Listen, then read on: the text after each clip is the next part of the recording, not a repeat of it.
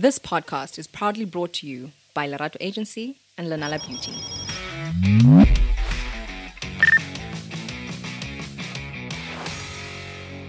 Hello, everybody. Welcome to the Pat on Brands podcast with Pat and Bumi. Good afternoon, everybody, and good morning, whenever you are going to be listening to the podcast. My name is Nompumelelo, and welcome to the Pat on Brands podcast with Mpumi and Pat. Episode 13. Yes. We're going strong. Yeah, we are.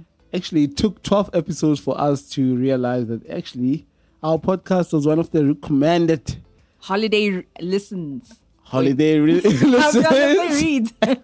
Holiday listens by the Yeah. SME magazine. I think it's quite a great sort of shout out, you know? Certainly. Yeah. It was quite exciting to come back and learn that we were on it for December. So for those who are catching up on the 13th episode, do catch up with our first, second, up to our 12th. Go binge. Yeah, go binge on our podcast. We are here to answer burning questions with amazing guests in Absolutely. the studio.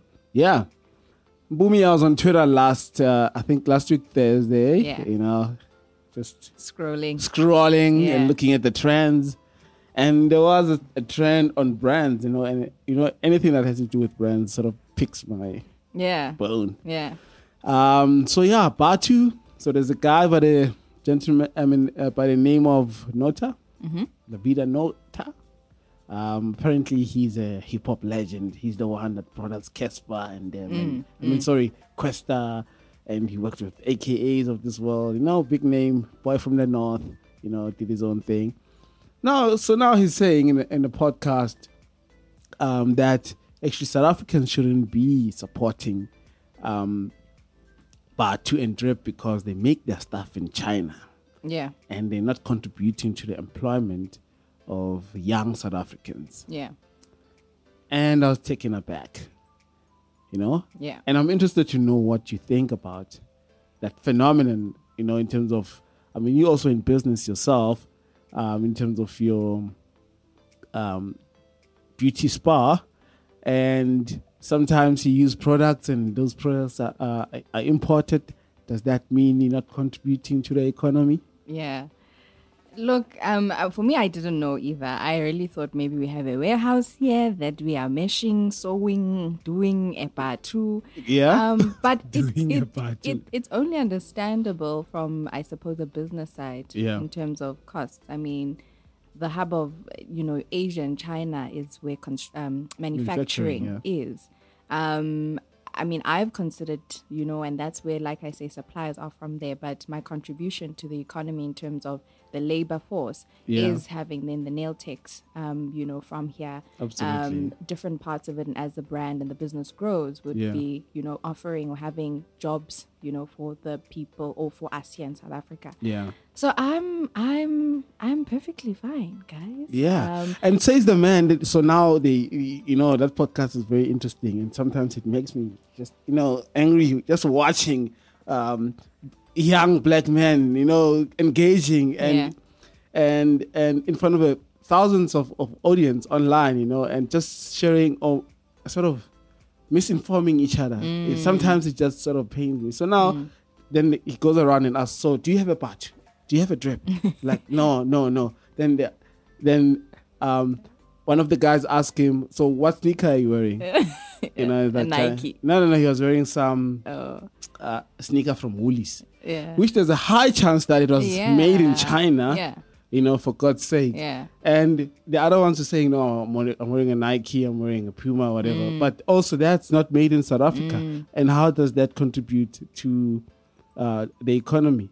Actually, that's even worse than Batu, because there's a high chance that Batu's finances are handled here, for example. You know, they employing a black-owned agency, by the way, DNA, that employs X amount of people. Yeah. Therefore, that's their contribution to the economy. And I think more than anything, it's actually appalling that one can go on such a big platform and say such things and mislead South Africans about our own local brands. I mean, everything really that we wear, 90% of it comes from outside of South Africa. You know, does that mean it's fine for you to wear Gucci? Yeah. That costs 13,000? And I think our guest is also itching to say something. Maybe we can bring in our guest, Bongs. Just your contribution to this, man, and what's your view? So I think there's a poem, or I don't know whether it's a poem, but Teddy Theodore Roosevelt was the president of the U.S. The man in the arena. The man in the arena, right? That's actually Pat's favorite. And I find it that South Africa, especially Twitter, has got an addiction with poking fun at the man in the arena, right? Sure. And when you think about global manufacturing and scale, yes, the reason why South Africa's manufacturing industry collapsed was because it's just cheaper to make things in the East. Yeah. And the East went out intentionally and decided to make themselves, especially China, the manufacturing hub of the world. Yeah. Right? I bet you the COVID mask he was wearing was from China. Certainly. Yeah. Now, what I think for me is we should never question people's visions and how they get there. Absolutely. Right?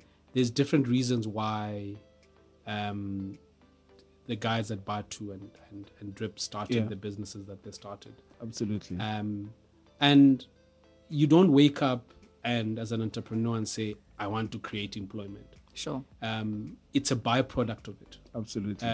Because many people do it for, I don't even want to call it selfish reasons. Yeah. They do it just because they want to do it. But otherwise also you wouldn't have a business. Imagine now you wake up once you've got 100 million in your bank account and you say, I want to create employment.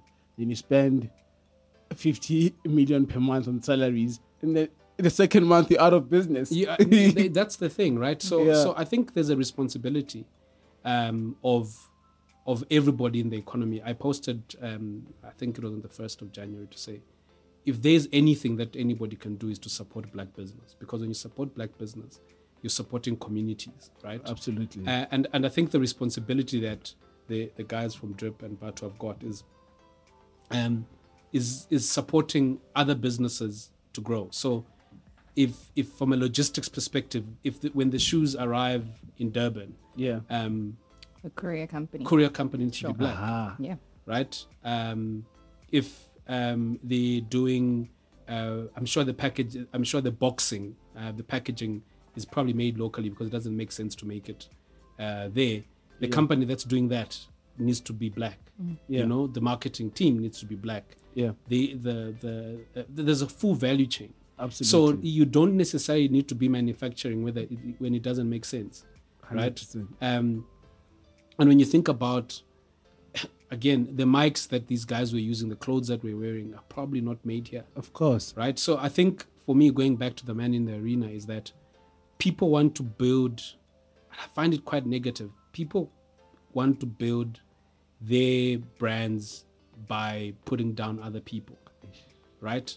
And that's why for me, I'm very anti a lot of podcasts, some big ones. I don't watch them because for me, polarizing. Yeah, like why do you want to put down other people? Yeah. Right? Because I mean, the three of us in here, I can find something wrong with you, Chief. Of course. And I can go ahead and create a podcast and put you down. And he'll be like, no, Bongan has done this and it's put down Pat. Yeah. But for what?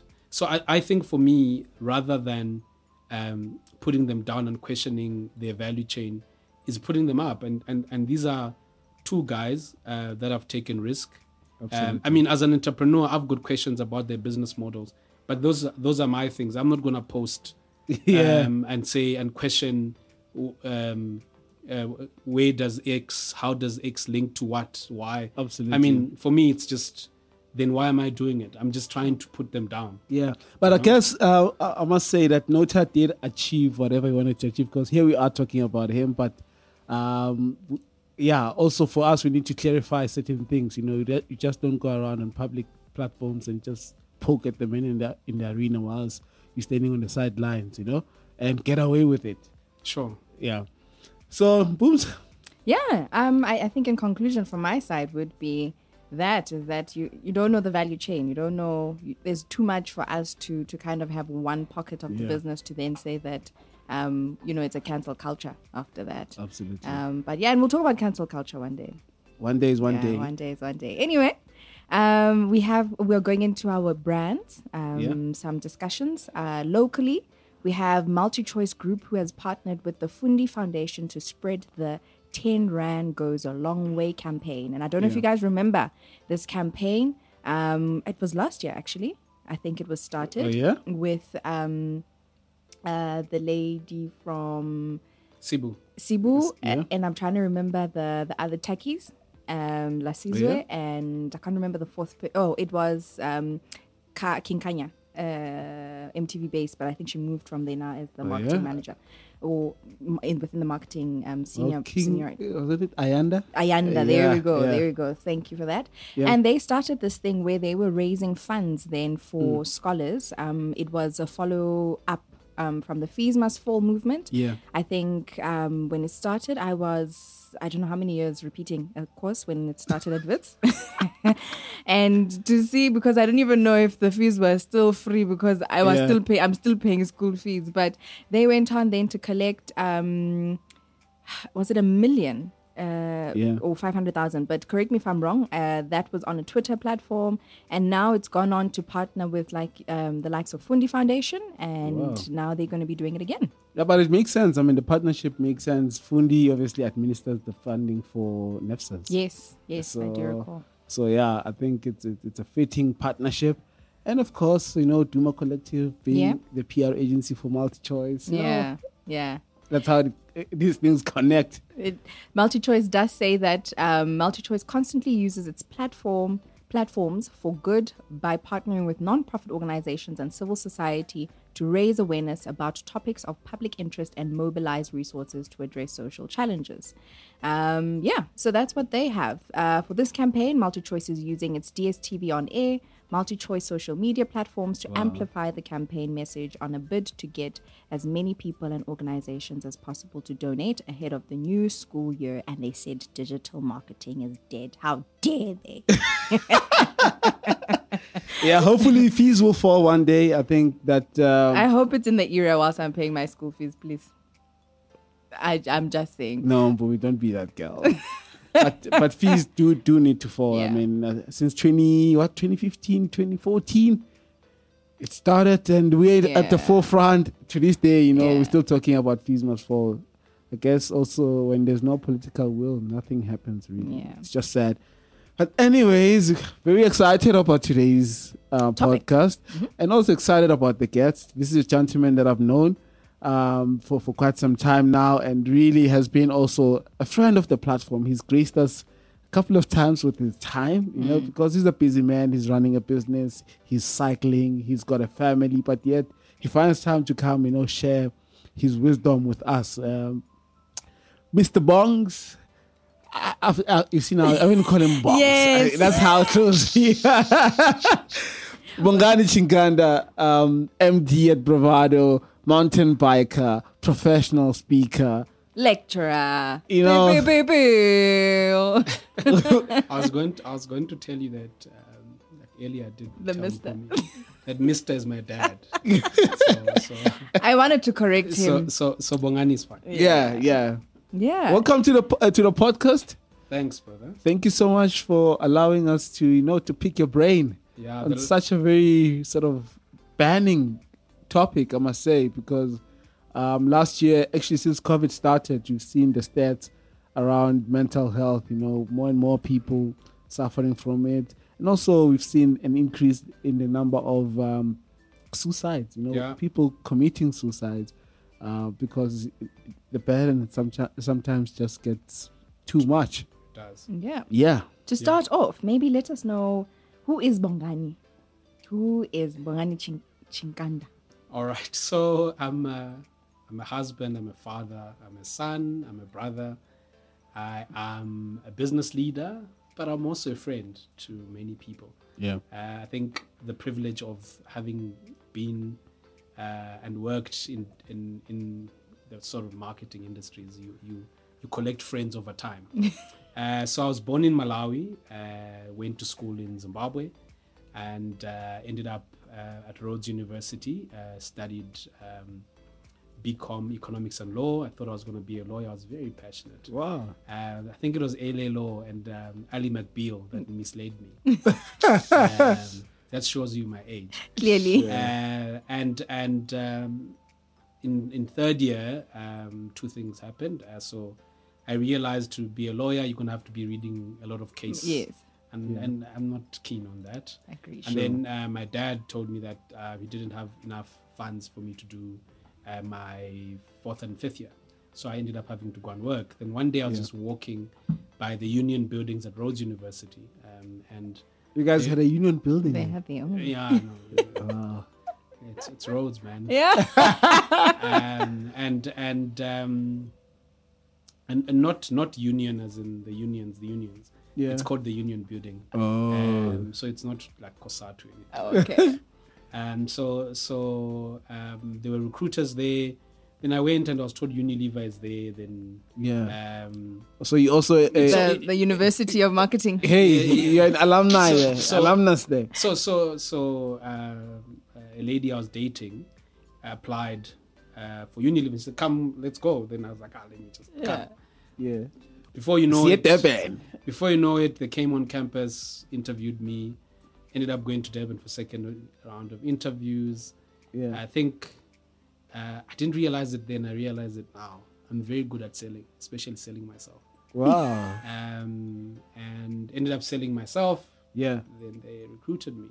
Then I started working at Unilever in 2003. Sure. So which brands did you look after? So I wasn't in marketing. I was in what we started out as trade marketing and sales. So I was in key account management, worked on the Shoprite account.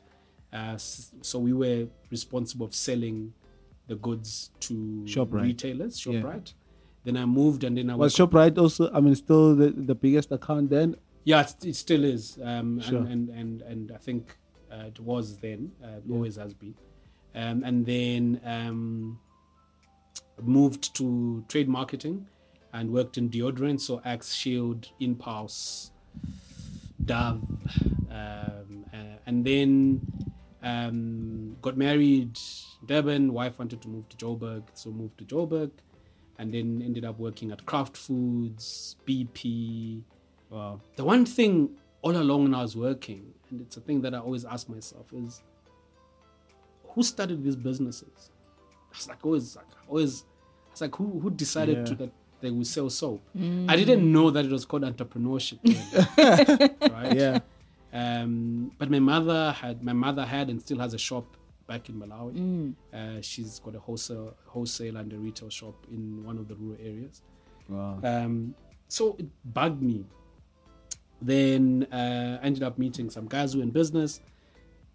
Then when I got retrenched at BP, I decided I was going to take the retrenchment package, which was a whole 180,000 rand then, and invested it in a toilet paper manufacturing business. Wow. Because everybody needs to go to the toilet. Of course. All right. So, we'll always need the toilet. So when I calculated 46 million people, maybe 20 million of them use toilet paper. At 1 rand. At 1 rand. 20 million. And if I can just get 200,000 people to buy my toilet paper. Come at 10 rand a year. That's like 2 bar, done, right? Yeah. With the cost of what, 50 cents? Exactly. Oh my goodness. Now going back to the conversation around manufacturing. Yeah. The toilet paper business is very low margins and high volume. Sure. So you need to make money, you need a lot of machines, and we had one machine and we ran it to capacity. Like we were doing a night shift. Sure. And it just didn't work out. And the maintenance of it. So 18 months in, face business failed, dusted myself, then always passionate about marketing. So a friend of mine and I had started sending t-shirts, caps, we were printing stuff, sending them out to Malawi, Zimbabwe. Wow. And then we just grew that, right? And we called it Zua Media, right? Wow. Zua means sun from Malawi. Is that, what's the language? Chewa. Yes. Chewa. Yeah. So then the business grew, some business lessons. The two of us went our separate ways. But then that was 2010, 2011. And 2015... how was 2010 like for you as a marketer? Because I know for marketers of your generation, it was the highlight of their career. They did a lot of, we saw a lot of activity at the World Cup and stuff. Yeah. So I was starting out my business then. So I was focused on Malawi. I didn't even get any deals. Not even a small piece. Actually, I did. Printing cabs. No, but by the time I mean, we know now. If you didn't get the contracts in 2 years before 2008, it was over. When they announce is the day you need to get it. Yeah. So if you're gonna make money in 4 years time, in 4 years time, you need to be in it now, sort of thing. Okay. Yeah, so 2010 was good. Yeah.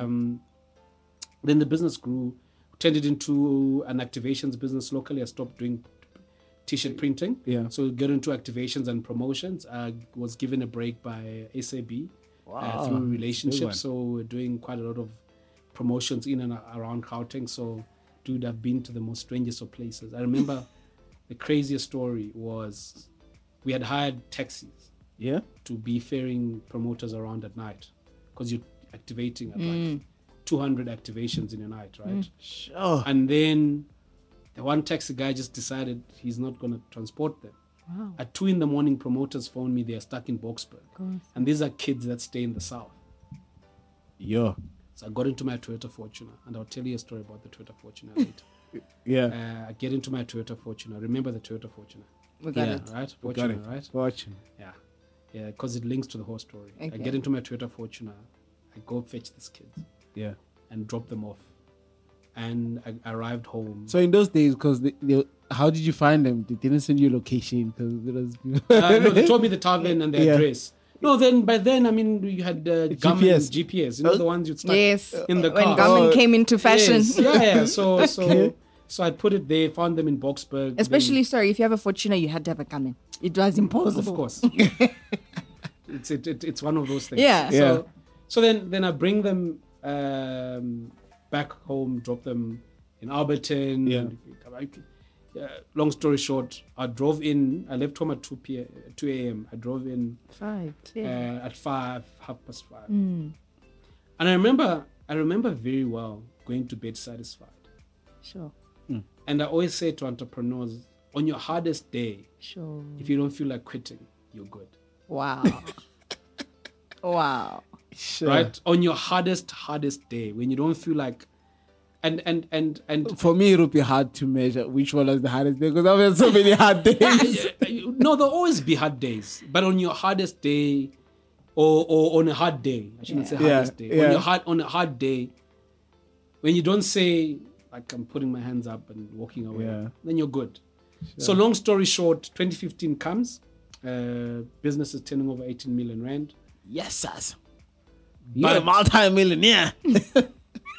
I said turning over. Okay. I didn't say Profit. Okay. But still, I mean, the bank could still. Yeah. No, I mean, give you a good. You know. Trust me, they gave me overdrafts. I took credit cards, which I'm still paying off now. Sure. Going back to the Fortune. Living large broke. It wasn't that. It was. Remember 2015, Jacob Zuma started messing around with the economy, right? Okay. But then I also was making very bad business decisions because kids grow quickly and the business does not grow as fast as the 3 kids, right? So you've got 3 boys, no? I've got 3 boys. So started making the typical bad business issues where you're like, no, I will take out 40,000 rand and go to Durban for the holidays because the kids need to go to holidays. I'll pay it back. You never paid back. Sure. Because it's your business, why you pay yourself back?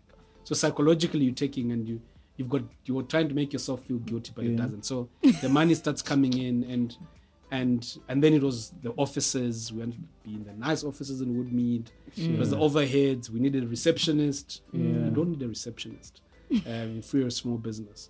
You needed this person. So the overheads just grew. Then the economy started slowing down. So it was a mixture of bad business decisions, slowing economy, And then Vodacom, which was our biggest client, and I'm not blaming them, decided because of the slowing economy, they stopped activations. Sure. And they paid us out of the contract. Wow. When they paid me out, I remember it very well. It was not a lot of millions, but it was somewhere. A couple of millions. No, just somewhere just above a bar. Yeah. I should have taken that money, cleared our debts, retrenched people, and downscaled. Sure. Yeah. But there's a dangerous optimism that entrepreneurs have.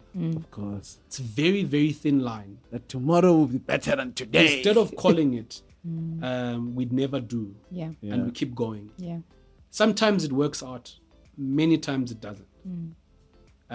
So I didn't call it. Long story short, September, we were waiting for this other big deal. There's always this big whale that you're going for, which never comes.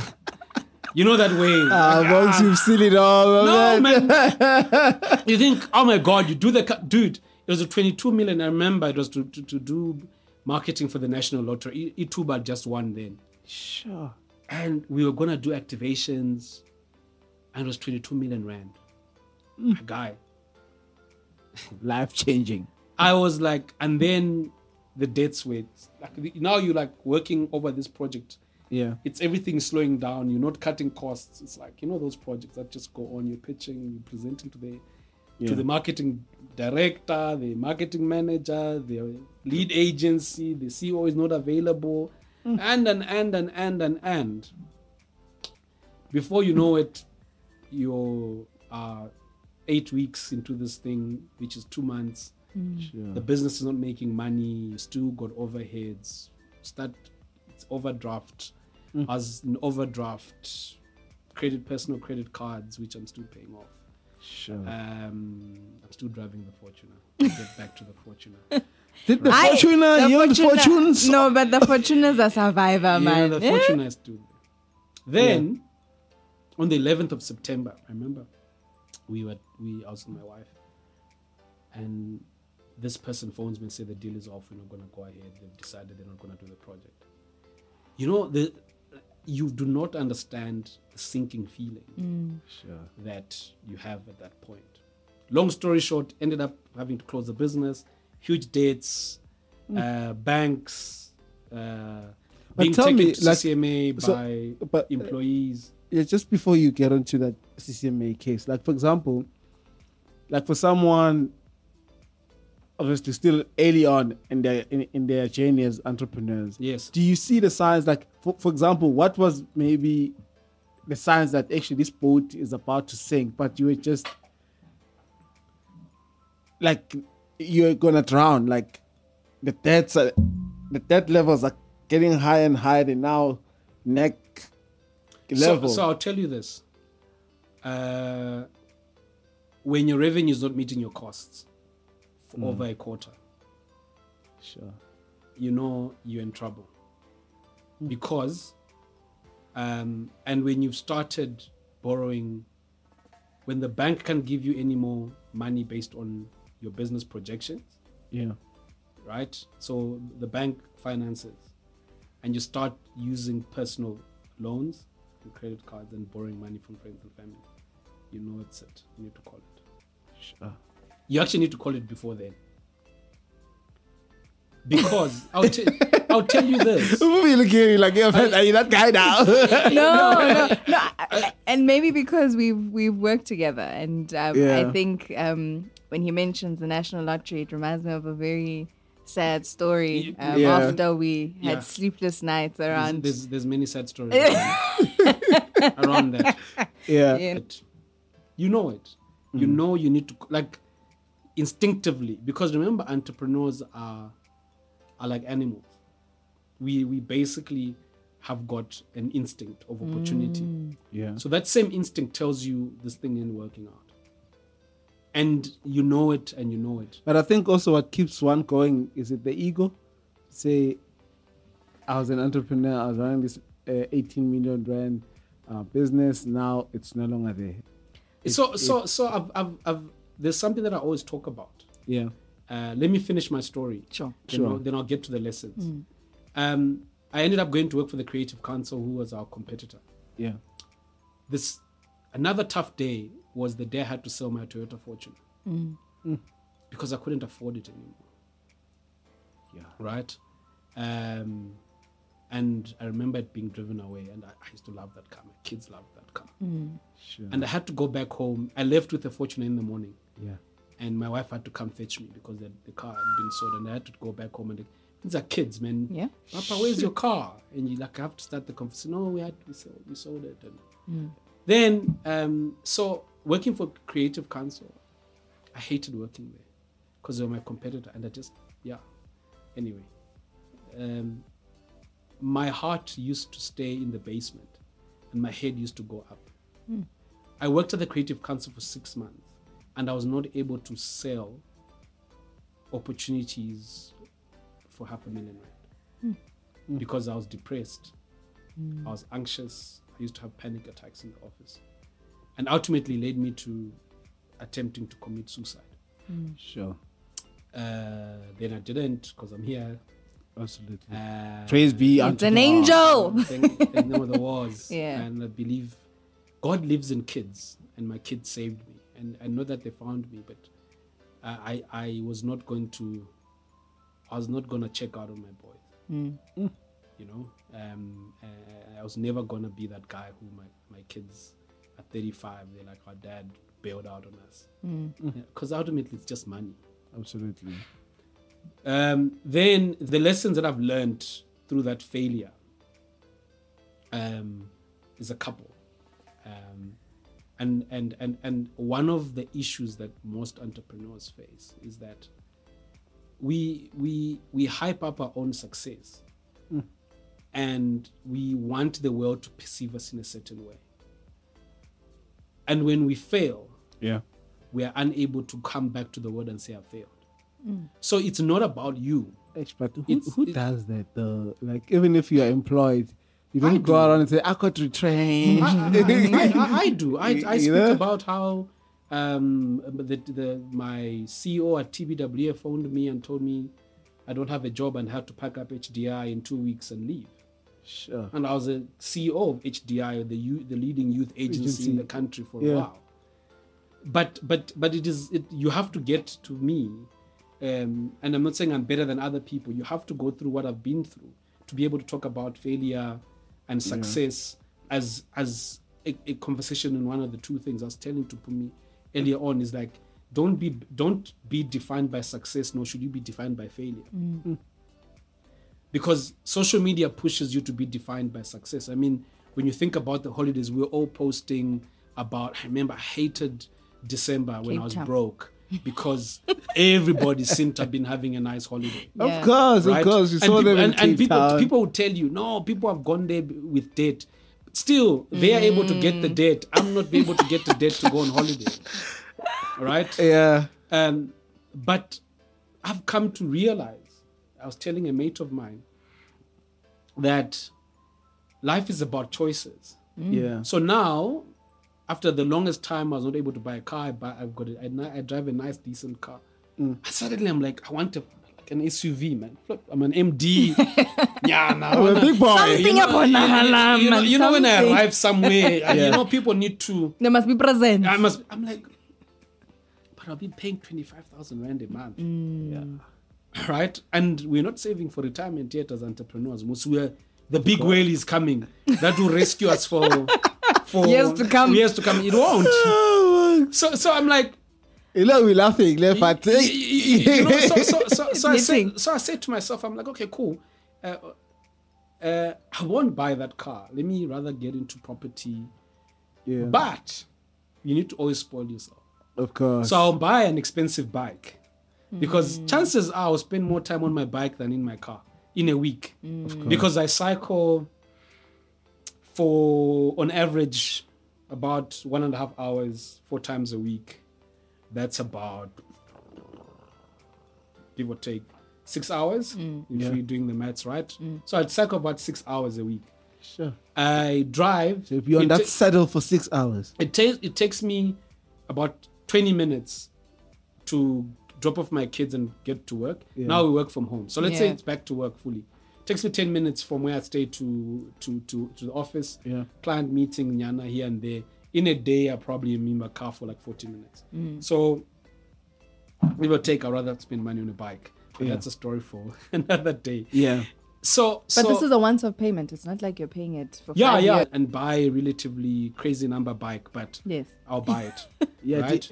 Yeah. Because I was actually shocked this one time. I went to Cycle Lab and there was a a West Bank representative there to say you can finance. No, I mean, a bicycle. Because I wanted to go into cycling for and I was like, what an exercise. Well, so again, people, I believe, if you can afford to buy a bike for 250,000 rand, cash, buy it. Don't finance a bike. Because also you still need insurance on that thing. No, man, like you don't like so. But at least you don't spend on fuel. It's your feet. No, Chief, trust me, cycling is because you need the doctor. It's not a cheap sport. Yeah, it is. But I was lucky how I got into cycling because I got a second-hand bike and got the pants on sale and the shirt. And no, man, that's fine. I mean, I also bought a second-hand bike. The current bike I use is second-hand. Yeah. So anyway, I was talking about the instinct that entrepreneurs have got. Sure. Yeah. You know, bro. You know that this thing is not going to work, but you just don't call it. It's like, and that you have to let go of that girl or that guy. Like, no, this guy is not good for me. No, matters of the heart are very different. But also with the business, you're attached to your business. Don't be. Yeah. Sure. Because don't be. It's your baby. It's your brainchild. And that's the problem. Yeah. Because I used to look at business like that. And business is not human. It's not don't be attached to it. Because I would do anything for my kids. I will get into debt if they are sick. Yeah. If I had to save their life. Because it's my kid. A business, it's not organic. If it fails, you can start another one. Absolutely. But when you look at businesses as our babies, we take the unnecessary risks that we would take for a human being. Yeah. Because it's our baby. I've been at this for, dude, call it. There's been businesses. I mean, like, the other day I was listening to, and big businesses can also fail. I was listening to the failure of Lehman Brothers. Sure. The CEO thought Lehman Brothers was his baby, and he made the wrong calls. Even when people around him told him to not make those calls for over 18 months. Sure. And he believed that the government would save him because it's his baby. It was a business. So, the instinct is I think what's very important is to embrace failure the same way you embrace success. Yeah, speaking about that, Bongs, obviously it's at the beginning of the year. We've got our resolution set, and you shared your story in terms of how you've navigated this entrepreneurship journey. But also, again, there's a story that you often obviously share in terms of you having, being like so close to actually committing suicide and whatnot. Be comfortable about it. You already, and the reason why I speak about mental health, depression, and attempting to commit suicide, we need to be able to normalize the conversation. I can see Pat is like tensing up. Because I didn't die. I'm here. I'm not depressed. I'm here. Yeah. No. And we're grateful to have you here. And I'm not saying let's not make a joke about it. Yeah. Let's normalize it. Absolutely. The way we normalize. I think we're learning. I'm learning to. Great. Yeah. So then, how do entrepreneurs now build that mental, strong mental health in the year of 2020? So 2022. Oh my goodness. So 2022. So there's a couple of things, and the reason why somebody asked me. So I did a 3-day ride in Malawi, right? And we were talking about it earlier on. And the one thing why I do that is I also want to learn about myself as a human being, my physicality, my mind. The great thing about your brain, I always tell people, is that your brain does not know the difference between getting a bonus and finishing riding 271 kilometers. It doesn't know the difference because it's just the brain. Sure. Right? You then attach certain emotions to those things, right? And it's important that entrepreneurs understand their brain and how their brain functions and how their brain relates to success and failure. And it's not, you don't need to get into neuroscience. It's just, it's your mind. It's what you put your mind to. Yeah. It manifests itself. So if I told somebody, if somebody had told me in 2019 that I'd ride 270 kilometers over 3 days, I'd have said it's impossible. I'm unable to do it. Sure. But I decided I was going to try and do it, right? And it's important for entrepreneurs to understand that, is that your brain is your brain. It looks at success and failure the same. Yeah. That's the first part. The second part, and it's something that I realized in my riding, is that you need to have a pain strategy, right? Pain will come. Contracts will get cancelled. In December, we were going to do one of our biggest projects last year. Omicron happened. Client said, sorry. Sure. I did not become emotional about it because it just happened. Because once you become emotional about it, then your emotions affect your whole being and you start making negative decisions, right? So you need to have a pain strategy to say, I'm going into 2022.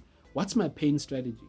When the pain comes, what will I do? So in cycling, when you ride for long, your ass starts to hurt, like proper. That saddle becomes like it just hurts. Yeah. And part of the pain strategy is you stand up for, even if it's like for like 10 seconds, and give yourself relief and then sit again, right? Yeah. Or you can stop and rest for 30 minutes before you go on if you're riding for the full day. Or you speak to yourself. So I was solving business problems, family problems, thinking about, so I was not thinking about the pain I was going through. I was not focused on the pain. And dude, the last day we rode for 120 kilometers. Yes. Like it was hot. And I remember, the morning I was very nervous. I went to the toilet like 3 times. I was like, that's proper nervous. Anxiety. Like I was like, oh my God, 120 kilometers. But we did it. But along the way, we had to have a pain strategy, right? Of saying, I'm feeling, this is how I'm feeling. And it's the same in business. So also you need to acknowledge the pain for you to know how to deal with it. You have to acknowledge the pain. You have to say, if you're going into, if last year your business didn't have the revenues you expected, don't go into 2022 and say it's going to be a great year. Think about why you didn't, because the fundamentals don't change. The calendar has just changed. 100%. Right? So maybe it was your product offering or the support or different things. So acknowledge the pain and then have a strategy around it. And the strategy then links to winning, right? Sure. To say, okay, because many people focus on the winning strategy. I've decided to eat healthy, right? Yeah. I've been struggling to lose 5 kilograms. I maintained an 85 kilogram weight last year. Then I realized that I needed to rephrase the weight loss. Yeah. So what I've said to myself is I'm going to have a healthy relationship with food. Because I don't have it. I didn't, or I don't. Or I'm changing my relationship with food. So even though you're working out every day, you're on the bike. I would like that time we were together at the Cradle, had pizza, had coffee, and then I remember you bought us coffee. Yes, coffee and beers. Actually, someone wanted to have a beer after that ride. Yes, exactly after that ride. And then you stop and get an energy, have a chocolate. You've been having energy gels, then you get home and it's chips and it's wine and that's not healthy. In any way, right? Sure. So my thing is I'm acknowledging that I've got that problem. Yes. But it's not defining me. I'm not saying I'm overweight, I'm fat. You understand? What I've rephrased to say, I need to have a healthy relationship with food. So as an entrepreneur, you need to have a statement that's going to drive you going into the year. And all this goes back to mental health. The reason why many people get depressed and others is genetics. It is that we don't have a pain strategy. When my business failed, I didn't have a strategy to say, no entrepreneur will tell you now, if their business fails today, what is their strategy? Because they don't want to think about failure. Of course. So you avoid facing it. So even when you are an employee, but when I went into COVID, I had a strategy in terms of if I get retrenched. Yeah. So Bongs, like for example, I mean, if one resorts to alcohol, would you call that a pain strategy? Like some people, obviously, when they hit a curveball, they start drinking a lot. Would you call that a pain strategy? Strategy is not good or bad. It's just strategy, right? Yeah. But the question that you ask yourself is, does that give you benefit and growth in the end? Oh, okay. Because the things that we seek is growth. Absolutely. Ultimately, like human beings, from the day you're born to the day you die, we are wired for growth. That's why you grow every year, right? So we are wired for growth. And if people do different things when they're in pain. They sleep around, they pray. Sometimes not good to pray. Because your pain strategy can't be giving you things to God. We can't be in here, guys. And when we came in here, it was hot. Yeah. No matter if we had prayed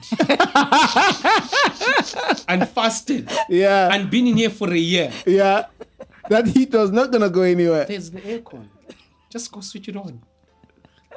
Somebody once said, I remember that sermon. They said, Christians, the problem with Christians is that we outsource a lot to God. Sure.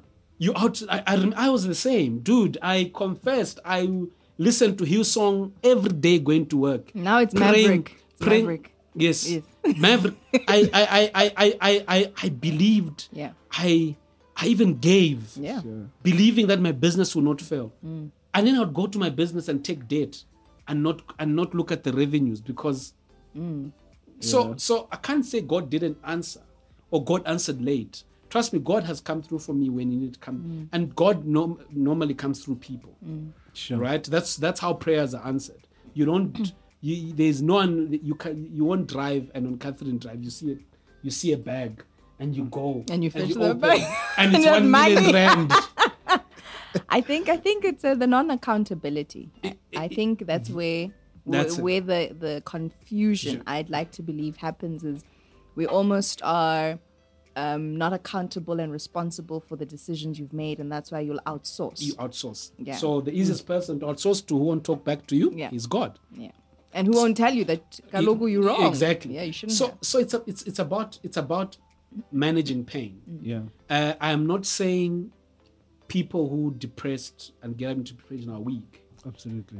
I'm not saying that, but I'm saying that you need to always have a full view of the what ifs. Yeah.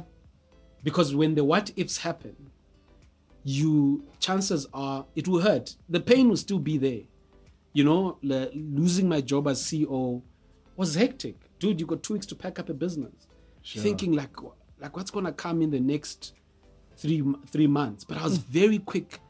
By Monday, I was told on Friday, by Monday I was ready. I was negotiating to get out, made sure I got the best package, decided to have conversations with different guys, ended up at the Brave group, because I had decided not to pray it away, maybe, or drink alcohol, because I would have been drunk half of the time and I would have not been thinking of what I was doing. Absolutely. So it's important as we go into 2022 as entrepreneurs, as people, is to acknowledge the feelings that you're not happy.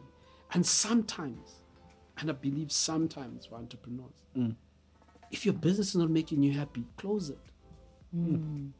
You can't push for 10 years of unhappiness. Yeah.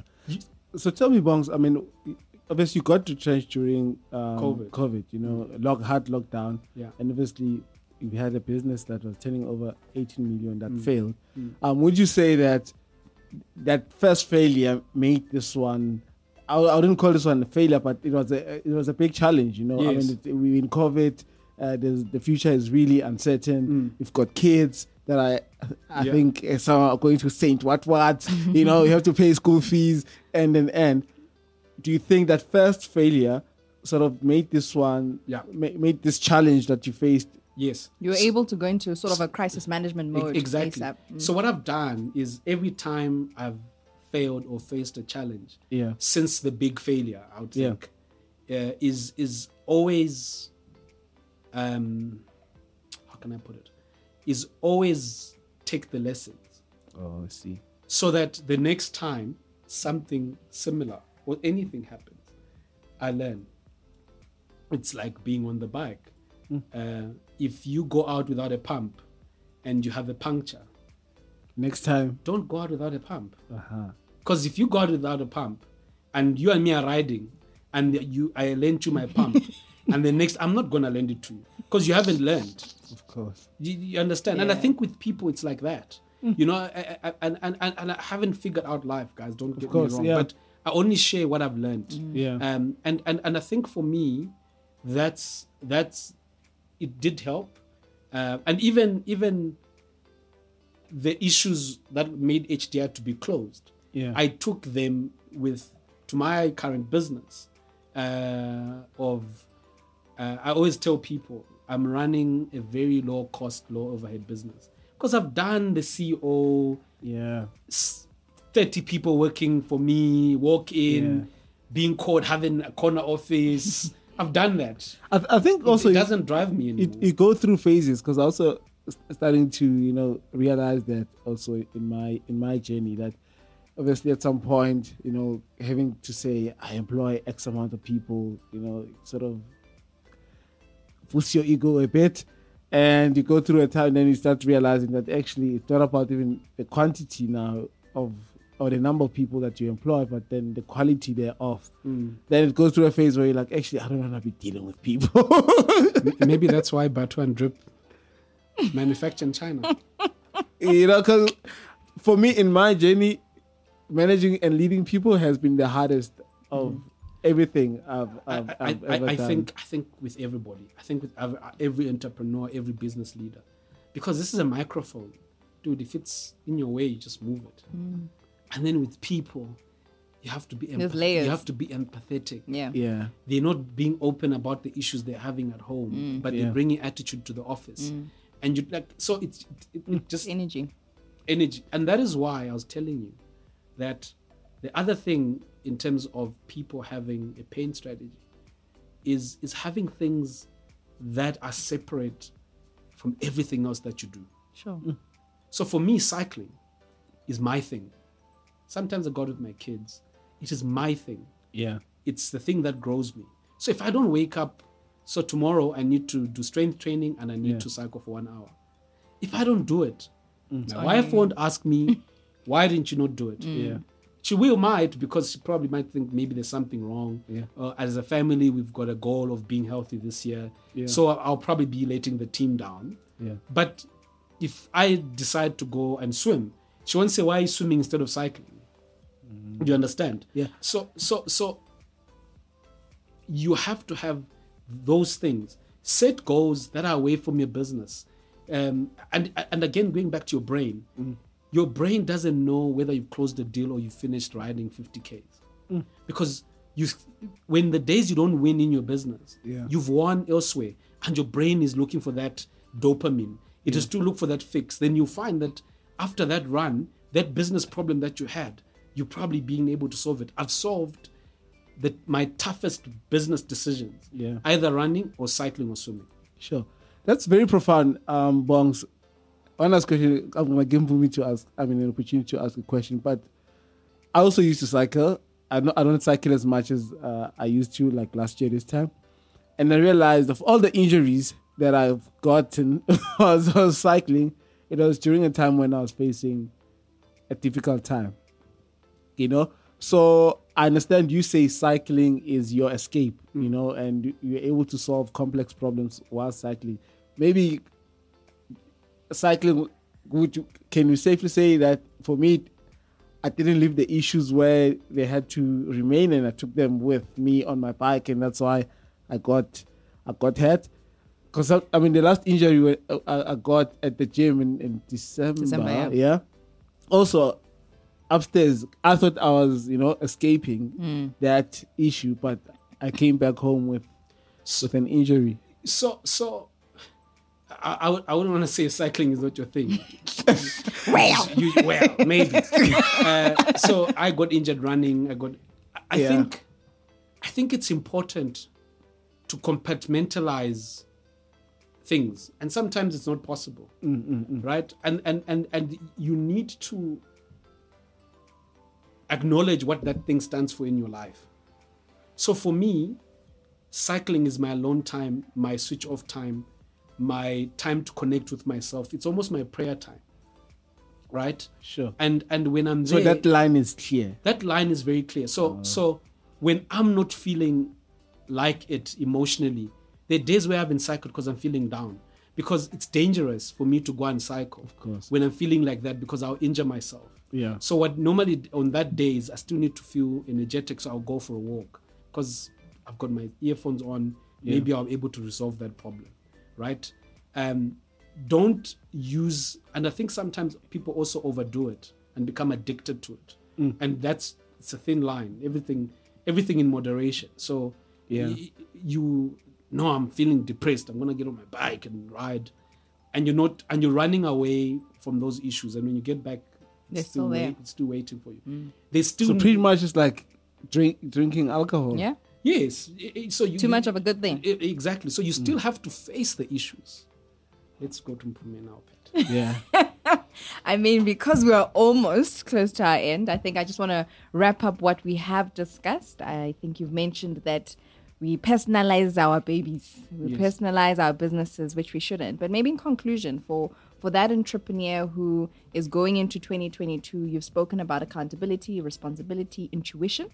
What would you say would be an advice to that entrepreneur going into the year, despite it being maybe a bad year, being it a good year? I know you've said that the brain doesn't know.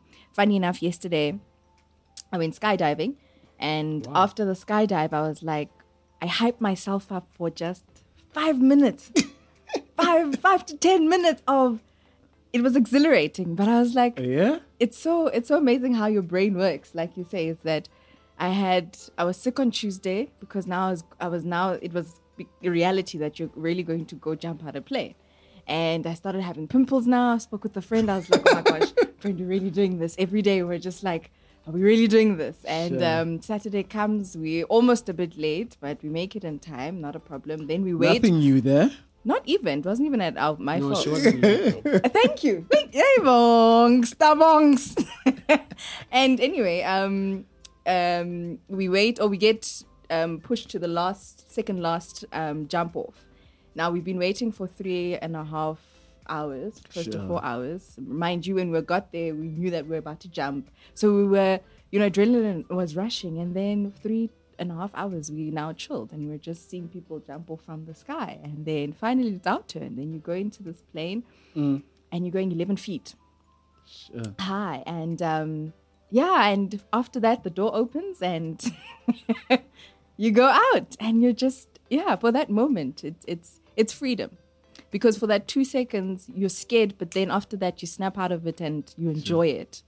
But it was very interesting. So what would you say to an entrepreneur? So you've answered yourself, that your brain is a muscle. So for that experience, your brain has expanded, right? And it will manifest itself in different situations, right? Whether being at a pitch. So now you know when a big event comes, how you prepare for it. Sure. Right? So you get nervous, you're jittery, but you know how to calm yourself down now. So if somebody says you go and do the president's wife's nails as your business, you probably will be very nervous, but you'll be like, but your brain will recall that moment. That moment. Yeah. So that is why, for me, I push myself on the bike. I was a bit down after 3 days. I was like, oh, damn. I was high for the 2 days. And then I was a bit down, I was like, it took me months to prepare. Sure. But it's taught me to prepare for big events later, to have strategies and all these things. And I think for the entrepreneur, it's very important. For me, it's just two things I would say is, for this year, have a pain strategy for all areas of your life, relationships, exercise, whatever it is, your business. What is your pain strategy? If pain happens, how are you going to manage it? And then it's looking at, don't be defined by your success, nor defined by your failures. And even when you have found that people, when I've shared I've been quite vulnerable on social media about quite a lot of my journey and things that happened to me. I have learned that for me, it's a release. I free myself of the dark failures. Because if you hide, social media has taught us a very bad habit. It used to happen in the days, but people, in the kasi, people would show you, they'll show you the car, but they're not going to show you the date. Yeah. What social media has done is it's exposed us to showing only our successes. So all we do is we drive and the dopamine of posting the success. I was on Pat on Brand's podcast looking for the likes, right? But I don't share. And sometimes you can't share too much because some of your failures are related to people. So it's their experience of the story. So like divorce, you can't share how terrible your divorce was because there are two sides to every story. Absolutely. Right? Or how a client treated you badly and you start mentioning their names. But as a full-rounded person, share your successes and failures.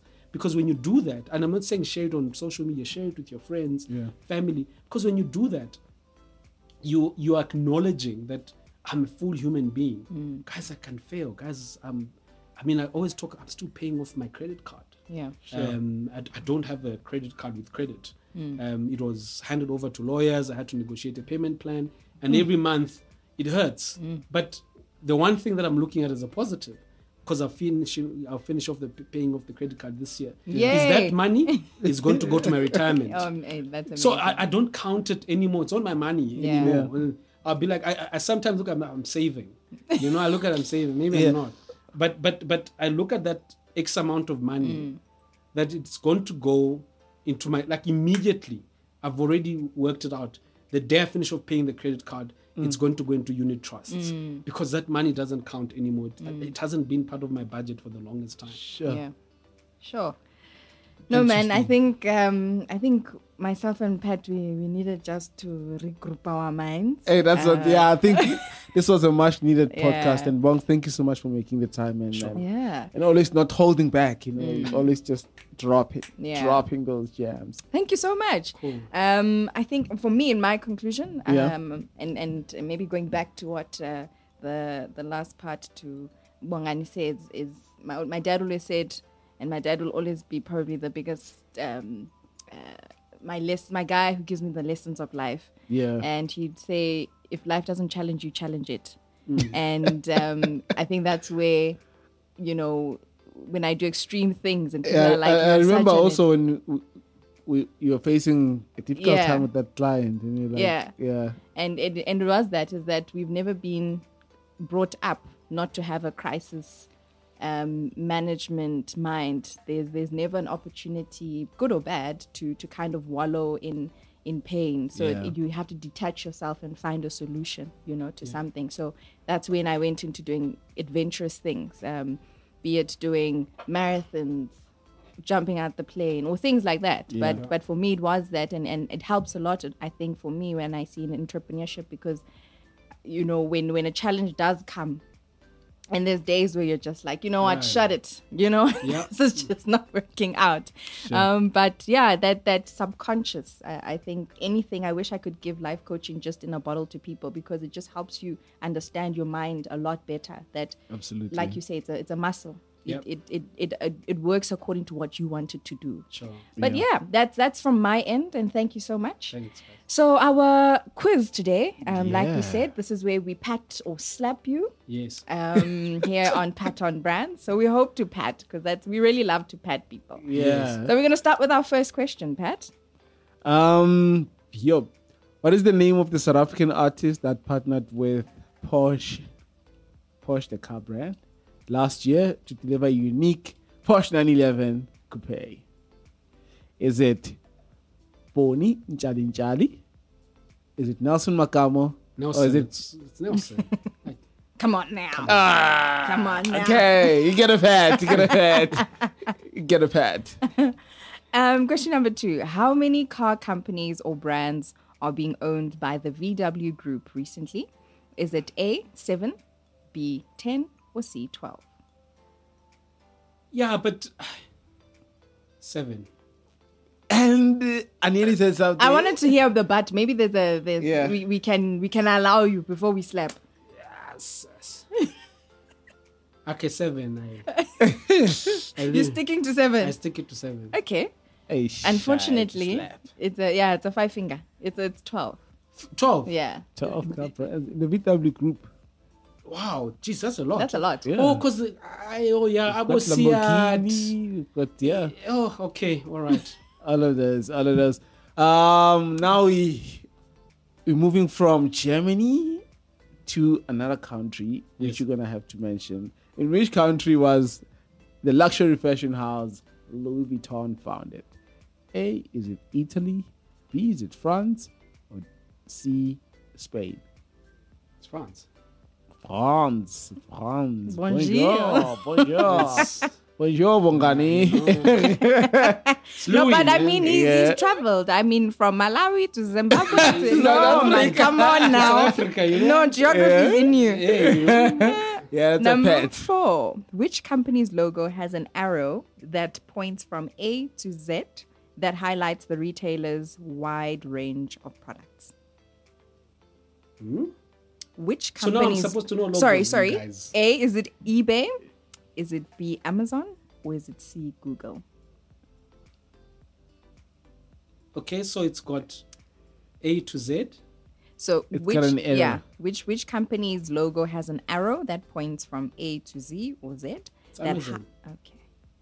It's that little thing that looks like a smiling guy upside down. Yes. It's a pet. It's a pet. Yeah, But also, I mean, Google was colorful. eBay is that purple and the different colors also. But it's Amazon. Ah, A to Z. See. But I actually didn't even know, eh? I didn't do that. I didn't even know. yeah, Oh, you learn everything. You do. Every day. Last question, Pat. Who's the founder of Bolt? Is it Mark Zuckerberg, Marcus Wallach, or Marcus Joste? Boat. Bolt, yes. Boat the... Competitor to Bolt. Uber. Yeah. So it's... Is it Mark Zuckerberg? Is it Marcus Wallach or Wallich Yeah? or Marcus Joste? So Josta is that guy from Stellenbosch. So clearly it's not him. Yeah. Right? And then it's the Meta guy, who's Mark Zuckerberg. So it's clearly the guy. I like the illumination. Yeah. Clearly it's the guy. Yeah, I know. That's I like being colorful in how I answer my question. nice. But that's 4 out of 5. It's 4 out of 5. That's very impressive. Yeah, not many. Yeah, not many. Not We've seen many. 3 and 2 Yeah. out of 5. But Yeah. yeah. Well done, But Bones. thank you. Cool, Thank you thanks, for being a guys. great spot. Cool. And thank you for making the time to come chat to us. We really appreciate it. Boomy, how does the week look? Yeah. The week looks good. Looks busy from work, Yeah. marketing side of things, digital marketing. And business picking up. January, people are going back to work. Yeah. People want to look pretty now. Yeah. So it's Where's alright. Fantastic. where's your salon? 44 Stanley. 44 Stanley. Mill Park. Mill Park. Do you cut hair?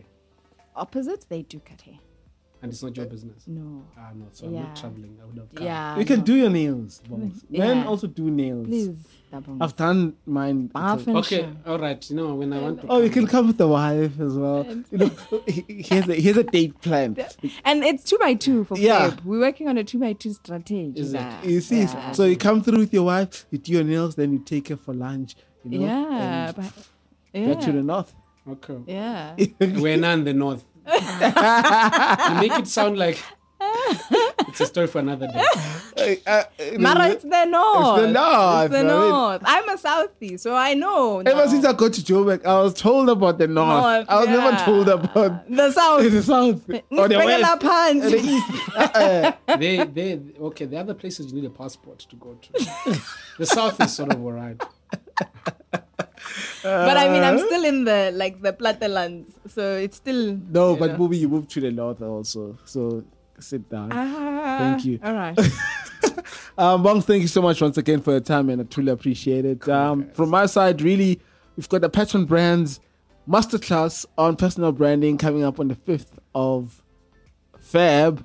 Yeah, so details will be on our social media pages. Purchase a ticket, if you want to take your brand to the next level, or your personal brand, that is, I'll tell you how I built my brand. You've done well. Yeah. So yeah, please do be on the lookout for that. And also we have another interesting feature on Patron Brands called the Patron Brands Check-ins. So you want to check in with all the brand builders in the country, on our platform live on Instagram every day at 6:30, starting on Monday the 10th until the 31st of Jan. Jeez, you're busy, bro. Yeah. I didn't even know. Now you know. But thank you so much, everybody, from where you'll be listening to. My name is Nompumelelo Sacha, and I'm out. From me, Pat Mahlangu, ngithi khailale inhliziyo mazipharumelane. Thank you for listening to this podcast. Do make sure that you follow us on social media at I am Pat Mahlangu and at Mpumi_Sacha. This podcast is brought to you by Lerato Agency and Lenala Beauty.